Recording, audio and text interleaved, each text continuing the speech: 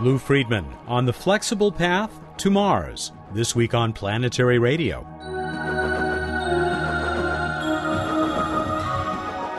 Hi, everyone. Welcome to Public Radio's travel show that takes you to the final frontier. I'm Matt Kaplan of the Planetary Society. The Augustine Report appeared a few days ago, and space policymakers have talked about little else since. We'll get one view of the Commission's findings from the Planetary Society's Executive Director as Dr. Friedman returns to the PlanRad microphone. A program note, we've decided to delay airing our conversation with Carl Sagan's wife and longtime collaborator Ann Druyan until next week, when we'll be able to share some big news with you. But there's much more to look forward to in this edition of our show. Bill Nye is intrigued by a just-discovered ribbon of energy out at the edge of our solar system, while Emily Lakdawala says a puzzling formation on Saturn isn't really so odd. We'll finish up when astronomer Bruce Betts guides us around the solar system once again. That'll be a new edition of What's Up, with a great new prize for this week's Space Trivia Contest. 6, 5, 4, 3, 2, 1. Ignition and liftoff of Ares 1X, testing concepts for the future of new rocket design. Only the first stage of the Ares 1X was the real thing, but the roughly 3-minute suborbital test on October 28th was the first real launch in the Constellation program, NASA's current plan to take Americans back to the moon and beyond. Lou Friedman will have more to say about the apparently very successful trial run in a couple of minutes. There's more news at planetary.org, including a detailed update on Spirit and Opportunity, the Mars exploration rovers, along with Emily's Planetary Society blog. I'll be right back with Lou Friedman. Here's Bill. Hey, Bill Nye, the planetary guy here, Vice President of the Planetary Society. And this week I had the great privilege of delivering the Astronomy 101 lecture at Cornell University in the very same lecture hall in which I took Astronomy 101 from one of the Planetary Society's founders, Dr. Carl Sagan. Anyway, in this lecture, we talked about relativity. Now, relativity is a striking thing, an unusual thing. These guys did these careful experiments in the 1800s, and no matter what they did, the speed of light was always the same. East or west, north or south, up or down, they always got the same speed for the speed of light. So a couple decades later, Albert Einstein's thinking about this, and he changed our world. Well, in an unrelated story, or is it intimately related story, the Interstellar Boundary Explorer spacecraft has discovered a ribbon of very bright energy at the edge of our solar system. And everybody expected this edge of the solar system to be like a bubble, to be uniform in every direction, but it's not. There's something going on that we completely do not understand about the edge of our solar system, and that we are moving through this interstellar medium, all these particles from other stars that are drifting around at supersonic speeds. And instead of being a smooth bubble, it has a sharp ribbon-like edge. Do you know why that is? Nobody knows why that is, but maybe somebody listening to this broadcast and somebody in a classroom right now will get to thinking about this observation and change our world again. Well, thanks for listening. I gotta fly. Bill Nye, the planetary guy.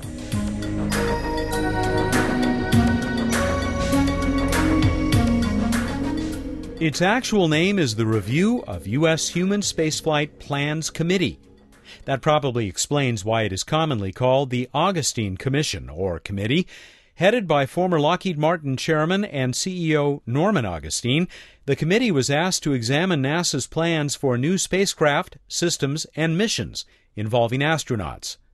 The 155-page final report was issued on October 22nd, but even before that, the committee's preliminary conclusions were generating plenty of heat. We have a link to the committee's website, including the full report, at planetary.org/radio. Lou Friedman is the executive director of the Planetary Society, which produces Planetary Radio. Lou has spent decades watching and commenting on the rise and fall of plans for space exploration. He has greeted this new report with tentative optimism. We sat down to talk about it a few days ago. Lou, always a pleasure. Welcome back to Planetary Radio. Hi, Matt. Always a pleasure to be here. We happen to be speaking the day after the apparently very successful test of the Ares 1X, part of the Constellation program. Any comments? Well, I think it's great that they pulled off the test, and I actually think that NASA did the right thing by doing a test which some people consider premature because it was not the real rocket. It was, but I think the idea of test and learn is a good one. It was an expensive one, to be sure, but that's what it takes as we're going to develop human spaceflight. So I think it was good that they did that test. Of course, as you know, there's a lot of questions about the development of the Ares 1 rocket and whether or not this is going to fit into that plan. I'm skeptical. And that, of course, leads us to the major topic for discussion today, and that is the Augustine report, which seems to have stirred things up, but perhaps not entirely the way the Commission fully intended. And I wanted to get your take on this. Well, I think the Commission report was terrific. Norm Augustine's group was an outstanding group, and they did as good a job as I expected them to do. And their recommendations are terrific, I might say. It's just what I call the right mid-course correction to the Constellation program that is needed.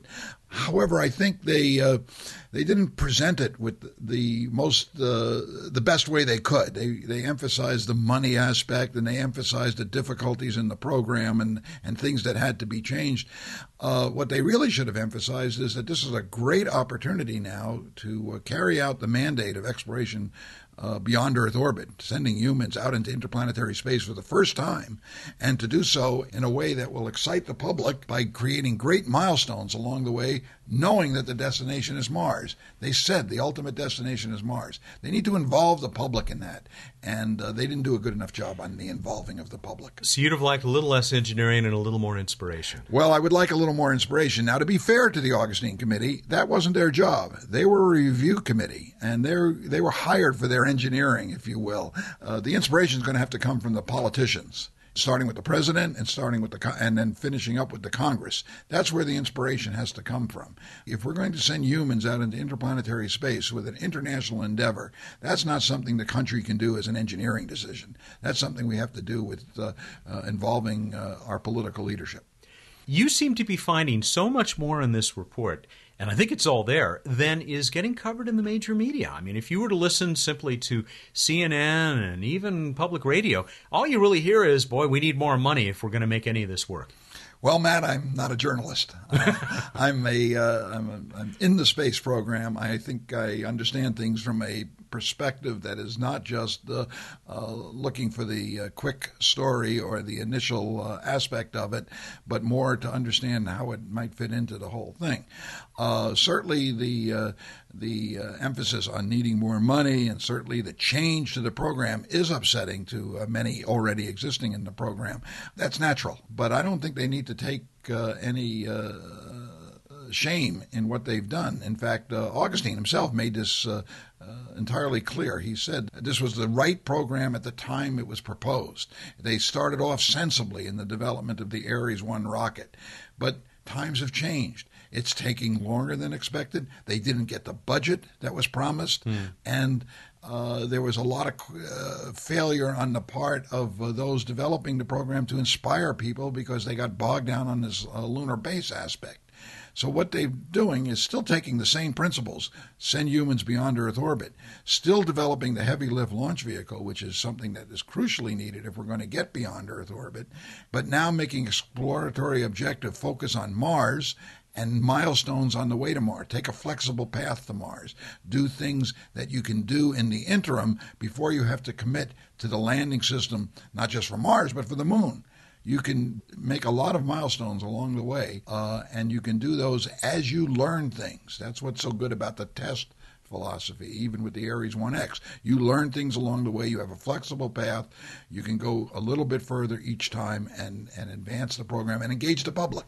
I think the head of the Ares program, I heard him quote before the launch yesterday. He said something. He quoted Wernher von Braun. That's what he did, and he said, "Yeah, one test is worth 1,000 theories," or something like that. Well, the test is a very important aspect of the program, but it's not just tests; it's milestones of flight. You know, I keep thinking of the Gemini program, which didn't go anywhere. It was only tests of technologies that would get us to the Apollo program that was going to the moon. But Gemini was enthralling to the public. It was a first this and a first that. Well, we can do the same thing now. We can have first to go beyond the moon. We can have first to go into interplanetary space. We can have first to do a 1-month mission, a 3-month mission, a 6-month mission. We can be the first to land on an asteroid. We can have first to perform surface operations around asteroids. We can be the first to get to Phobos and Deimos. These are all milestones that are on the way to Mars that are intrinsically interesting, but at the same time, they are technical steps that advance human spaceflight and don't just endlessly go in orbit around Earth. You're really up about all this stuff. Is this rose-colored glasses? Or because a lot of other people are, kind of, well, this is not making us feel as good as you. Well, I am a cheerleader. That's part of the job of being the head of a public interest group for space exploration is to cheer the space program, and especially if it's going to set out on doing the right things. I've also been known as a critic, and I like to say that I'm cynical at times too, but yes, I am up on it. I think this is an opportunity. Now, having said that, if the opportunity is not seized, if the president and the administration don't want to advance human space exploration, they could make the same negative decision that we made in the 1960s about the shuttle. The shuttle is a wonderful piece of technology. It's a wonderful development. NASA deserves great credit. But it was a terrible programmatic decision. It was build a rocket and go nowhere. And that bogged us down for 30 years. They could make that same kind of decision. I hope not. So while I say I'm excited about the opportunity, I'm actually, to be honest, 50-50 about which way this decision is going to go. They have to engage the international community. They have to make it exciting. And they have to do more than just say, okay, let NASA build a rocket and we'll figure out later where to go. Lou Friedman of the Planetary Society will share more of his thoughts about the just-released Augustine Commission report on human spaceflight when we return. This is Planetary Radio. I'm Sally Ride. After becoming the first American woman in space, I dedicated myself to supporting space exploration and the education and inspiration of our youth. That's why I formed Sally Ride Science, and that's why I support the Planetary Society. The Society works with space agencies around the world and gets people directly involved with real space missions. It takes a lot to create exciting projects like the first solar sail, informative publications like an award-winning magazine, and many other outreach efforts like this radio show. Help make space exploration and inspiration happen. Here's how you can join us. You can learn more about the Planetary Society at our website, planetary.org/radio, or by calling 1-800-9-WORLDS. Planetary Radio listeners who aren't yet members can join and receive a Planetary Radio t-shirt. Members receive the internationally acclaimed Planetary Report magazine. That's planetary.org/radio. The Planetary Society, exploring new worlds. Welcome back to Planetary Radio. I'm Matt Kaplan, seeking a human spaceflight program worthy of a great nation. That's the ambitious title of the report just issued by the so-called Augustine Committee.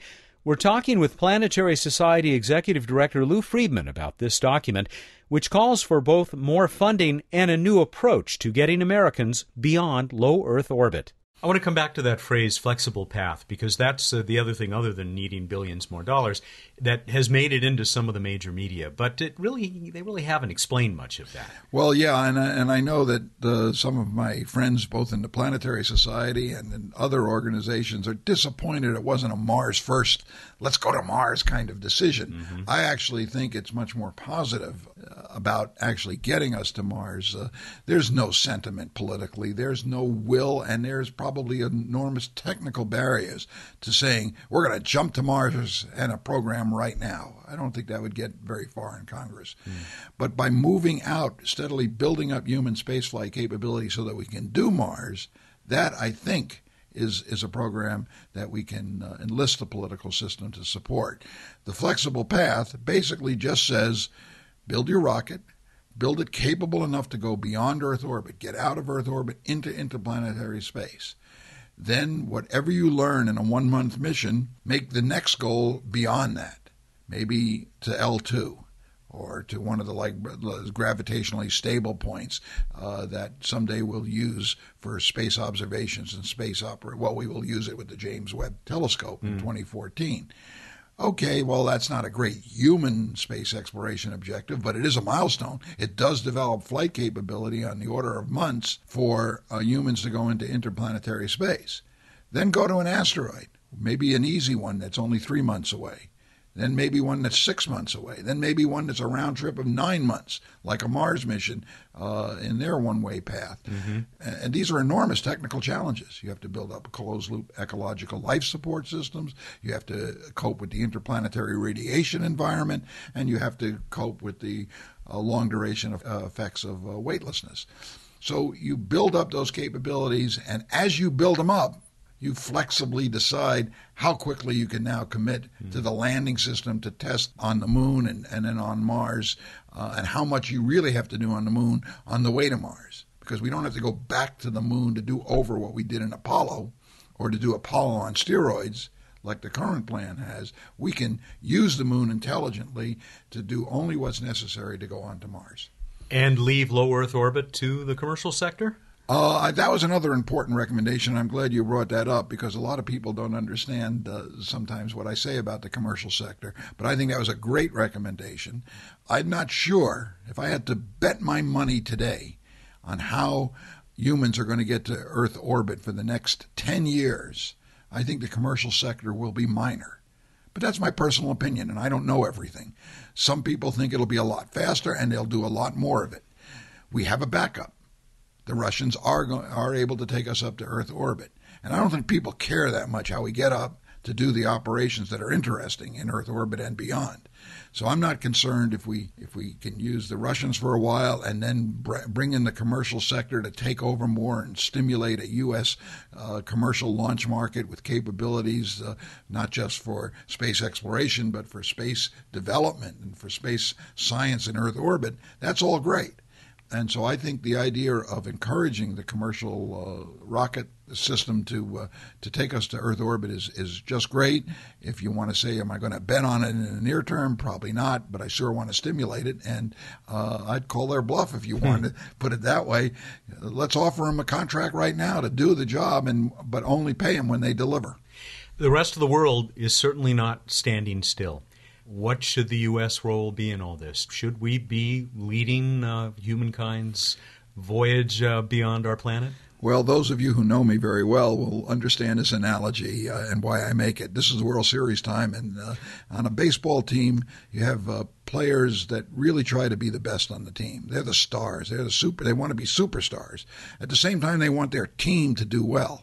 They are team players. They're trying to get they don't want the other guys on the team to do badly.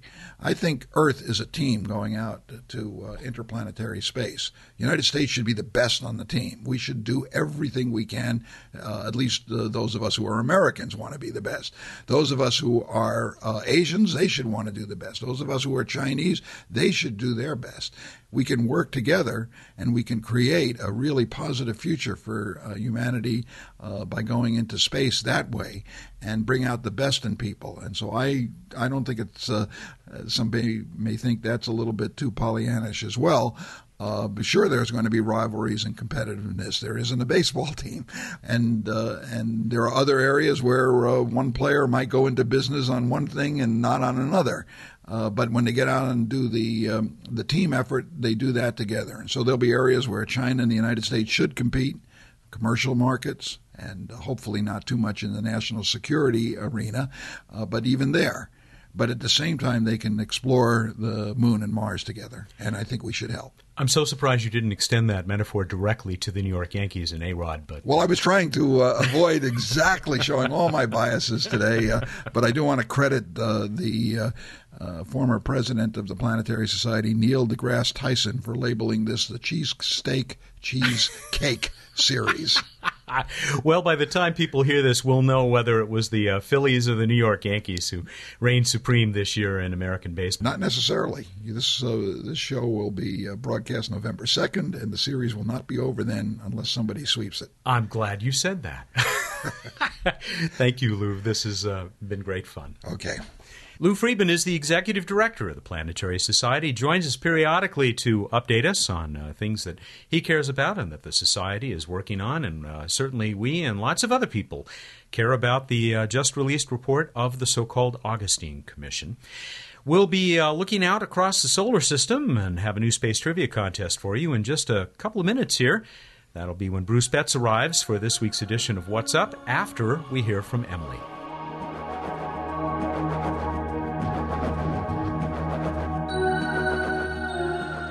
Hi, I'm Emily Lakdawala with questions and answers. A listener asked, how do they explain the hexagon near Saturn's North Pole? Saturn's North Polar hexagon was discovered in Voyager images in 1980, and it's been observed ever since. So it's a long-lived, stable feature of Saturn's atmosphere akin to Jupiter's Great Red Spot. From the side, it looks like a wavy boundary between a light band of clouds and a dark band of clouds located at 76 degrees north latitude. But if you compose a lot of images into a synthetic view looking down on Saturn's North Pole, you'll notice that there are exactly 6 up and down waves, so that the band of clouds appears like a hexagon centered on the pole. Observations of Saturn in infrared wavelengths have shown that the hexagon is a deep feature too, extending down to pressures of several bars. While it may be deep, it's not mysterious. Scientists have developed computer simulations of Saturn's atmosphere that contain a jet of wind at that latitude. With just a tiny bit of turbulence introduced into the simulation, the jet quickly develops a wavy motion. How long each wave is depends upon various characteristics of the atmosphere, density, pressure, and so on. But because Saturn is a globe, the waves meet themselves after journeying 360 degrees around the planet. Under these circumstances, the waves naturally organize themselves into a standing wave with an integer number of ups and downs. There's nothing special about the number 6. If the jet were at a different latitude, Saturn might have wound up with a pentagon or a septagon. Cassini wasn't able to observe the hexagon in visible light until recently, because the North Pole was in winter darkness when Cassini arrived. Now that spring has come to Saturn's north, we can look forward to terrific new images of the hexagon. Got a question about the universe? Send it to us at planetaryradio@planetary.org. And now here's Matt with more Planetary Radio.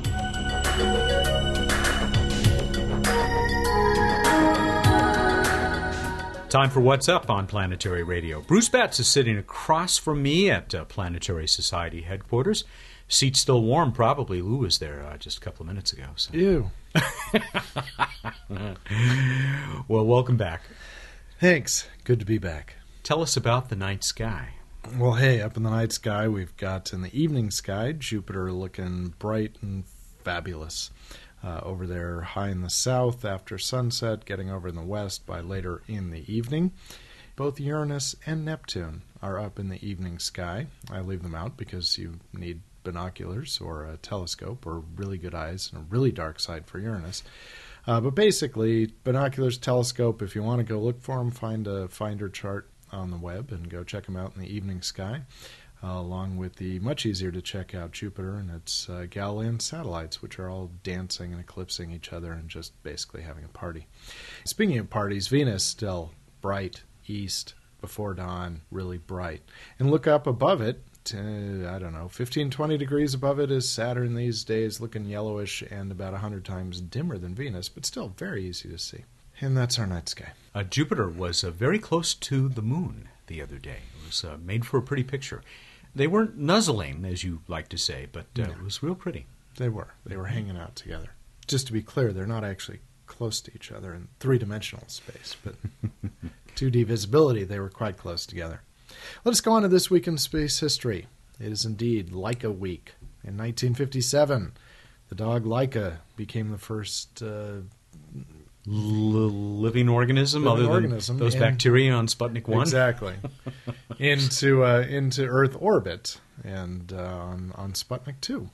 It's a very big deal. You know, it's a big week for me. It's like Lost in Space Week, but it's like a week. Sad to hear how she actually ended, but still a real milestone. Indeed. I'm going to try to bring us up with the next segment. Okay. Random Space Fact. Slightly subdued, but you haven't been feeling well. It's true. I feel subdued. Strelka and Belka. Friends of Laika's? I don't know if they knew each other or not, but a happy story. Strelka and Belka, who flew a couple missions later, first organisms to be returned to Earth safely. And they flew with a bunch of other smaller critters as well. They got to fly with another dog, go into orbit, and come back down and land. You know, I never heard of Strelka and Belka.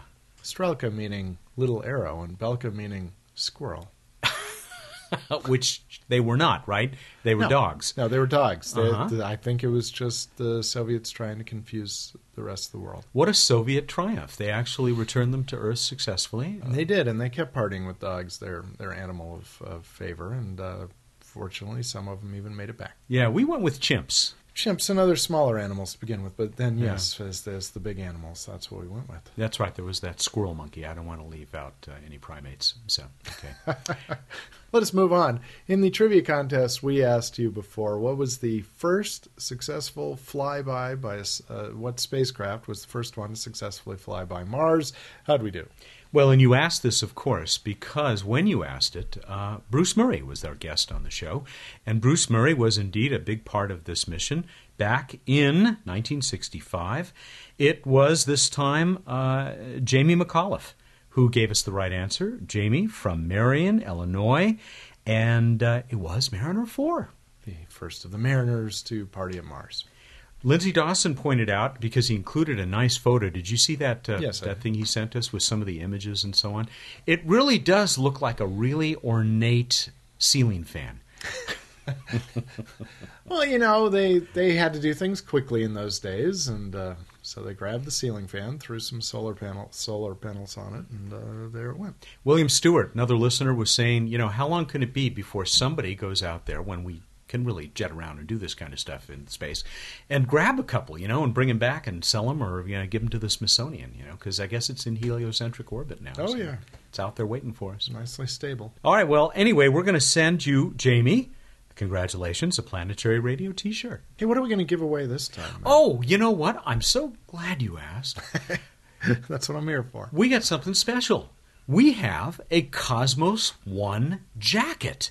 A smart-looking jacket from the Cosmos One mission, the first solar sail launch attempt by the Planetary Society, those years ago. That's going to be a really cool gift, a nice thing for one of you to wear. Now, we only have extra large and medium, so keep that in mind as you answer this question. Can't get enough dogs. So Strelka and Belka. Strelka, after coming back to Earth, gave birth to 6 puppies. The question is, what famous American was given one of those puppies? Oh, you know what? I think I have heard this one. What a great question. Why, thank you. Go to planetary.org/radio. Find out how to enter and win your fabulous Cosmos One jacket windbreaker coolness. And the puppies were, just normal pups, 4 legs, 2 ears, usual thing, right? 5 eyes. Okay. Yeah. You have until the 9th of November to get us this latest response. The 9th of November, Monday, 2 p.m. Pacific time. All right, everybody, go out there, look up the night sky, and think about sand. Thank you, and good night. I'm thinking about sand right now. I'm supposed to warm up, and it would be lovely to be on a beach this weekend. Thank you very much. You're welcome. He's Bruce Betts, the Director of Projects for the Planetary Society, and he joins us every week here for What's Up. A reminder that our special guest next week will be Carl Sagan's widow and close collaborator, Ann Druyan. Ann will help me share some other big news that will be released on what would have been Carl's 75th birthday. Planetary Radio is produced by the Planetary Society in Pasadena, California. Keep looking up.